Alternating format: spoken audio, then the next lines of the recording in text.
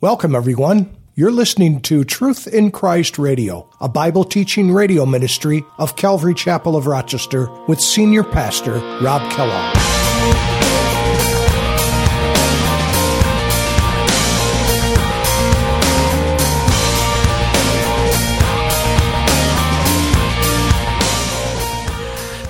But notice here in verse 18, the contrast now, we'll finish the end of the chapter here, but Samuel, underline but Samuel, because that's meant to be, to draw a contrast with what we have already read. These men were evil, they were doing wicked things, and unfortunately we're going to hear more about them. But Samuel ministered before the Lord even as a child. How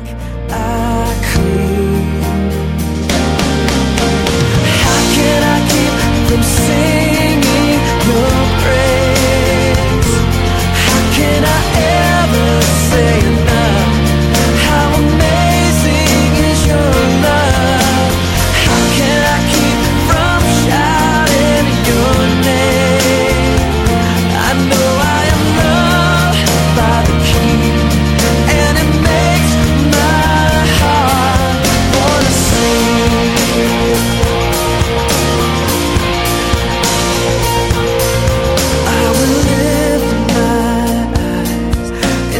Darkest night, for I know my Savior. Hi, everyone, and welcome to today's teaching. Our teaching today begins with the comparison of Eli's sons and Samuel. As bad as Eli's sons were, Samuel was different. We can say that this is why God raised up Samuel, because of the corruption of Eli's sons. God knew how bad Eli's sons were. So he guided the whole series of events that resulted in Samuel's service at the tabernacle. If Eli's sons were not worthy successors, then God would raise up someone else. Now let's join Pastor Rob as he continues our study. 1 Samuel chapter 2. 1 Samuel chapter 2, and a couple of weeks ago we looked at Hannah's prayer. We won't be covering that again tonight, but I would like to read verses 12 through the end of the chapter and just kind of read it in context, and then we'll go back and we'll begin in verse 18 as we look at Samuel's childhood ministry. So let's just pick up right here at verse 12 within the chapter. And again, this is after Hannah prays to the Lord, and after the Lord gives her a child. And so this is really an act of worship to her. She is overwhelmed, obviously, by the gift of a son, which she'd been praying for because she was barren for so many years. And remember, Elkanah had two wives, Peninnah and Hannah. Hannah was barren, but Peninnah was very prolific, and she was having children left and right. And Peninnah was rubbing it in the nose of Hannah and just making her feel even worse. And as you remember, being barren in that culture, it was a sign of God's chastening you, or somehow, God's judgment of you. It wasn't a good thing to be a woman in those days and being barren. And so Peninnah knew this and was constantly rubbing Hannah's nose in it, and to the point where Hannah began to even stop eating and was in such pain inside and distraught and brokenness. And if you've ever had a deep pain in your life where you really didn't care about eating, have you ever been that despondent about something? Maybe it was someone in your life that you lost. Something significant in your life happened. It brought you right to a screeching halt, and it just brought you to your knees, crushing blows. You understand. And so that's kind of where she was at. But the Lord provided for her to have a child, and she dedicated Samuel, that first child of hers, back to the Lord. And then she brought him up to Shiloh, which, if you remember, in Joshua chapter 18, when the children of Israel were coming through the promised land, or going on their way to the promised land, in their desert wanderings. It says in Joshua 18 that finally they set up the tabernacle in Shiloh, and it was in Joshua 18 where they finally just kind of said, this is where it's going to be, and it was there for quite a long time. And this is where Eli and his two sons, Hophni and Phinehas, were ministering, probably with other priests perhaps. And this is where the children of Israel will come up every year, sometimes 2 or 3 times a year, and they would worship the Lord there. and Hannah brings her firstborn son. She basically lends him to the Lord. She said, she made the promise that, Lord, if you give me a son, I'll give him to you all the days of his life, and he'll take the Nazirite vow. In other words, he won't drink anything or eat anything with grapes. He won't drink wine or grape juice. He won't cut his hair. He won't touch the dead, those kinds of things. He'll have a life that's consecrated to the Lord. And so she put that vow upon him, and that's the way he lived for the rest of his life. So she brings him up there, but right about this time, the mood changes. Everything seems happy and joyful. She's got a son. She's taken him up, fulfilling her vow, and then we strike a minor chord because we read of what is in verse 12. And let's read that. And we're going to read from here down to the rest of the chapter. It says, now the sons of Eli, again, was the high priest there at the time. Now the sons of Eli were corrupt. They were literally sons of Belial, the King James, if you have that. They did not know the Lord. And the priest's custom with the people was that when any man offered a sacrifice, the priest's servant would come with a 3-pronged flesh hook in his hand while the meat was boiling. And then he would thrust it into the pan or the kettle or cauldron or pot, and the priest would take for himself all that the flesh hook brought up. And so they did in Shiloh to all the Israelites who came there. And also before they burned the fat, the priest's servant would come and say to the men who sacrifice, give meat for roasting to the priest, for he will not take boiled meat from you, but raw. And if the man said to him, they should really burn the fat first, then you may take as much as your heart desires. And he would then answer him, no, but you must give it now. And if not, I will take it by force. It sounds like some really great good spiritual men. If you don't give it volitionally, we're just going to take it by force. Wow, what awesome guys. Therefore the sin of the men was very great before the Lord. For men abhorred the offering of the Lord. Never get in the way of somebody's worship of the Lord. You know, that was what we looked at last week, among other things. But, never get in the way of somebody's worship of the Lord.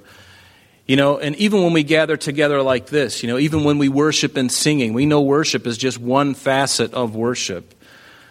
And sometimes it's not all that great of a sacrifice. Sometimes you're in a good mood and you come in and, the Lord doesn't have a problem with that. Some forms of worship, especially singing, is usually pretty easy, except when you're not having a good day. And all of you have had bad days. And you come in from work, you come in from wherever you're coming in from, and you sit down here, and maybe you've just hurried and got through dinner quickly. Maybe you've had a really tough day, and now you're singing. And in your heart, you're just like, you know what, Lord, I just want to sit and listen to the word being taught. I don't even want to open my mouth. I don't even want to sing. And it is a sacrifice of praise, isn't it? When we finally get out of ourselves, and about the second or third song, your heart starts to open up, and you're like, you know what, I'm going to sing to you. And that's a real sweet sound to the Lord when you do that. Trust me. I think sometimes it takes a couple of songs for us to kind of get into a place where we can finally open up and worship the Lord.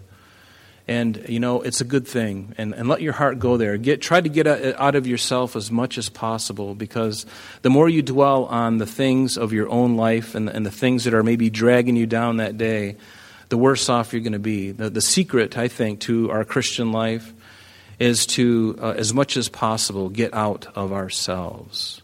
Don't think about yourself too much. Sometimes the best thing to do when you're really roiling with pain and agony, certainly go to the Lord and cry. Get on your knees and cry. Some people don't think they can do that, but that's worship. You're bringing your heart before Him, all your feelings. There's nothing He can't take. You can be as dreadfully honest and painful as you want with the Lord. He can take it. He's got really big shoulders. There's nothing you can tell Him that's going to scare Him. After all, doesn't He know all things anyway? He does. He's omniscient. You can't fool Him, so you might as well just come out with it. Tell Him everything that's on your heart. And when you do that, it honors Him and it blesses His heart to hear from His child that He already knows what's going on, but the fellowship that brings Him in with you is priceless. And you are going to have a connection that you can't quite understand, but it's going to affect you, I promise you. And it's going to open you up even more and more. So I want to encourage you to do that. But never get in the way of people's worship. Whatever it may be, in money, in singing, in service, whatever it may be, it's important.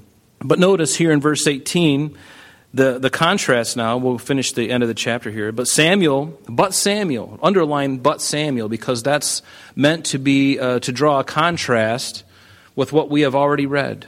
These men were evil, they were doing wicked things, and unfortunately we're going to hear more about them.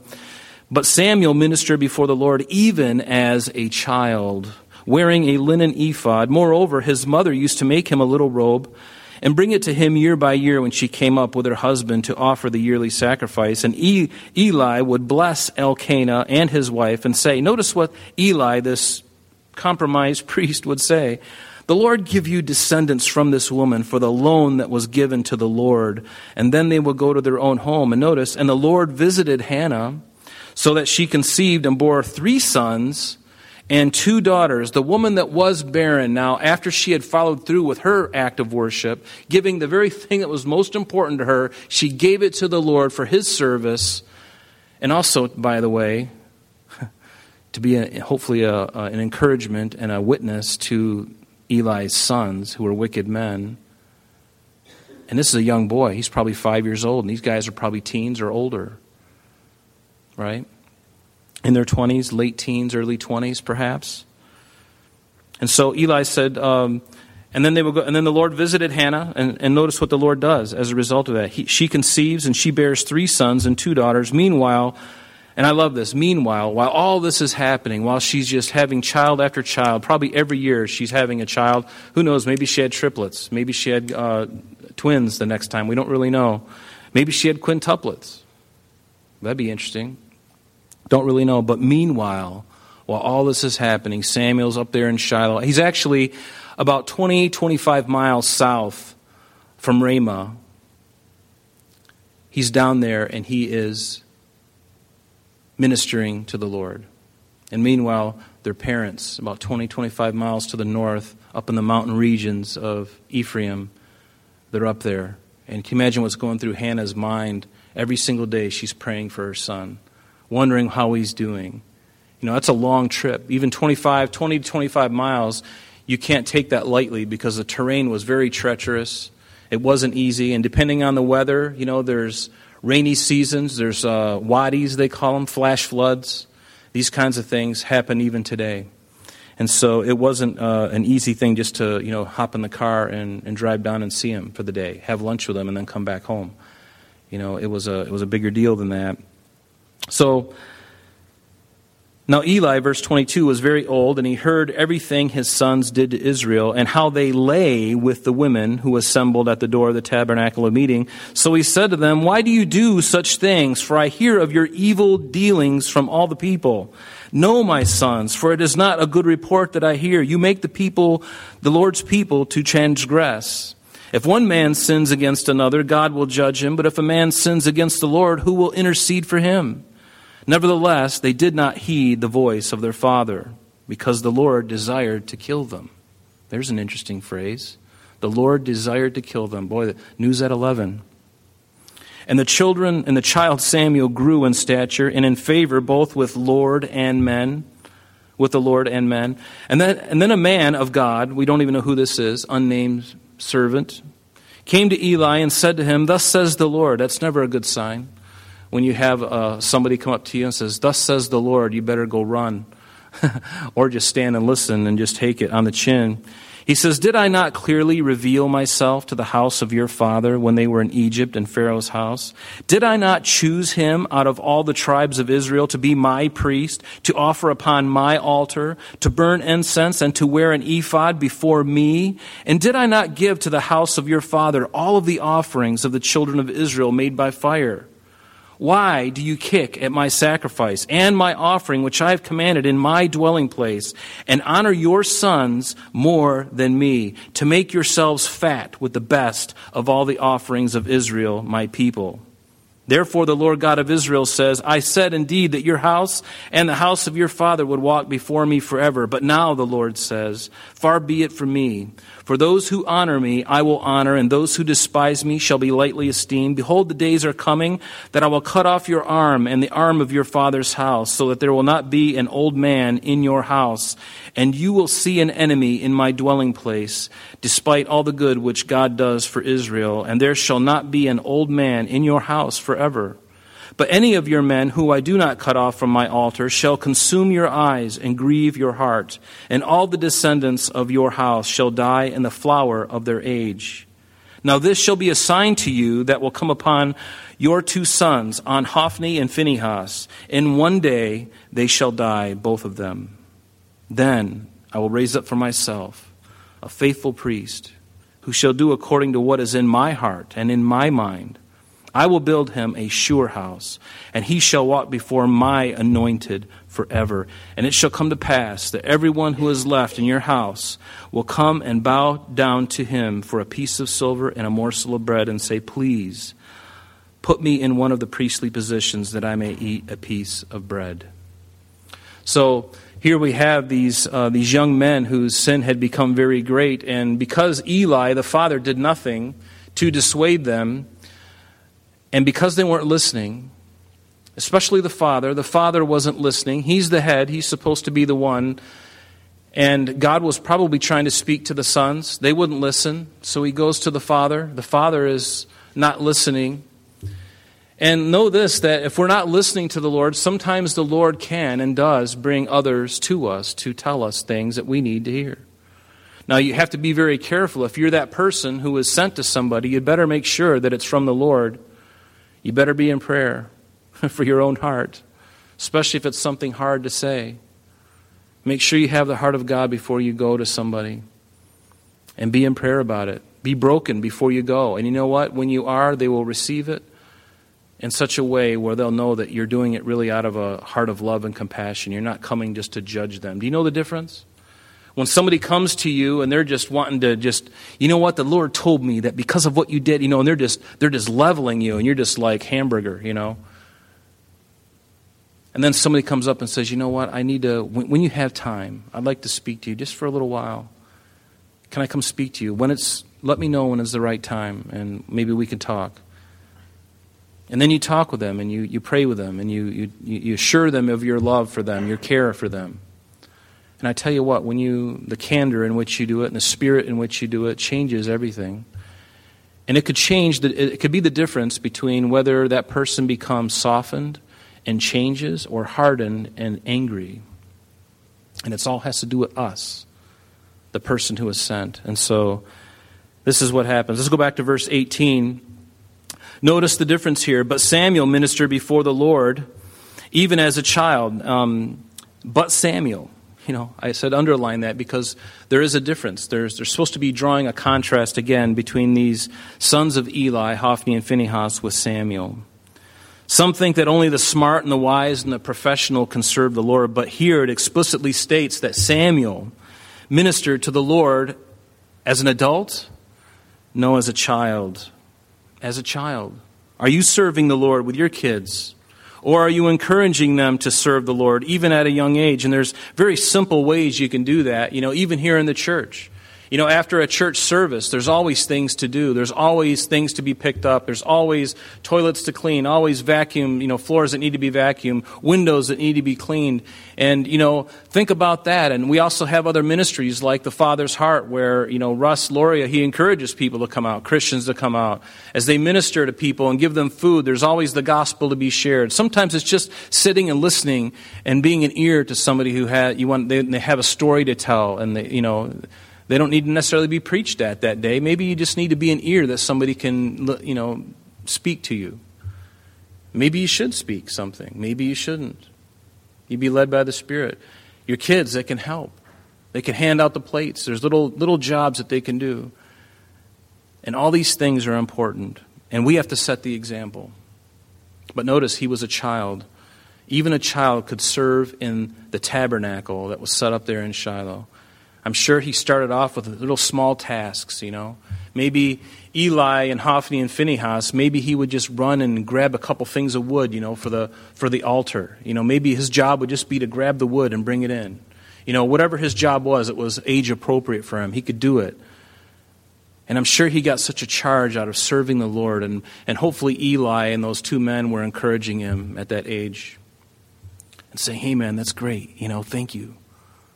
This is why it's important, because people are coming and what you bring is important. You got to bring the fire. There's sacrifices, things of worship that need to go on here. And notice that he wore a linen ephod, Remember that Samuel was a Levite. His parents, Elkanah and his mother, Hannah, were Levites. They were from the tribe of Levi. So Samuel was a Levite, and he wore a linen ephod. And in Exodus chapter 28, it really lays out the different garments and the different articles of clothing that not only the high priest would wear, but also the other priests. And I love what it says there in verse 19. It says, moreover, his mother used to make him a little robe. And that literally is a tunic. And if you read in Exodus 28, beginning in verse 40, we won't go there, but it talks about the design of the tunic. And it's basically a sleeveless garment that reached from up here, and it would be sleeveless, down to his knees, and it would go under the ephod. So the ephod would come over the top of it. And so as he would grow, can you imagine his mother? You know how kids grow? He's 5 years old, probably. We don't know how old he is at this point. Very young. And his mother, every year when she would come to make that trip to Shiloh, she would bring a little bit larger size. Maybe started off with a 2.5. Next year she brings a 3.5. The year after that she brings a 5, then a 7, then a 9, and then a 12. And every year she comes and she gives him this new thing. And can you imagine the joy in her heart as she's sewing that thing and she's thinking about him?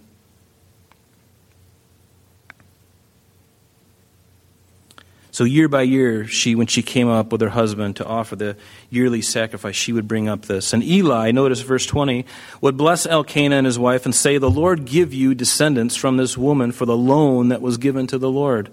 And then they would go down to their home. Notice, even in his compromise, this man, this Eli, this priest, that he prayed to God and God answered. God answered his prayer. We'll see that in the very next verse. We've already read it, but in verse 21 it tells us what it is. But we'll wait until we get there. You remember what it was.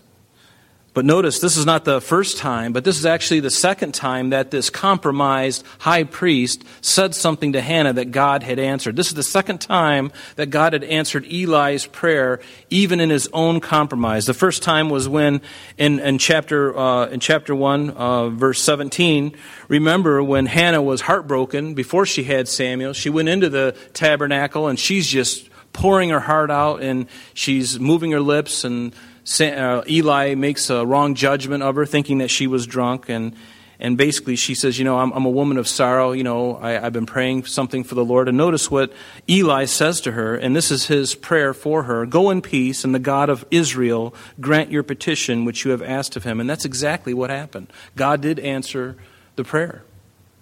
Isn't that a mystery? I find that a mystery. I find it a mystery how somebody could be a television evangelist and completely void of God and just in it for the money and maybe even living a dual life, and this happens, and yet millions of people are on television watching them, and there's a little elderly woman in some little small town in Wyoming. She's watching the program and she gets saved. Isn't it amazing? God can use anything. He'd much rather use a priest that is sold out to him, a man of God who has integrity with God and his heart is right with God. He would certainly rather use that. But God's arm is not shortened. It's not lax. He can do anything. But notice,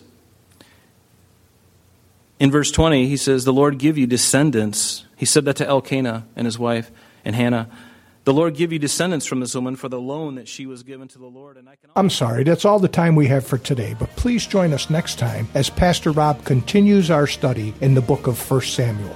Calvary Chapel of Rochester is located at 2503 Browncroft Boulevard, Rochester, New York, 14625. You can reach us at our church office between 9 a.m. and 4 p.m., Monday through Friday, at area code 585-586-3140. If you would like to have an audio CD of today's message mailed to you in its unedited form, simply mention today's date when contacting our church office. You can also contact us via the web by logging on to www.calvaryrochester.com. There you will be able to access a number of useful things, such as information concerning our beliefs, our ministries, contact information, our location, service times, and much more. You can also download or listen to the radio and sanctuary messages free of charge from the teachings link at the top of the page. To listen to Calvary Chapel of Rochester sanctuary messages or Truth in Christ Radio on your mobile device, just subscribe to both through Google Podcast or Apple Podcast. You're also invited to join us on Sunday and Thursdays through live streaming of our services and Bible studies. Just click on the online services link on the website. We're so glad that you could join us today. And if there is any way that we can bless you with your walk with Jesus Christ, please don't hesitate to call our church office. Remember, Jesus said,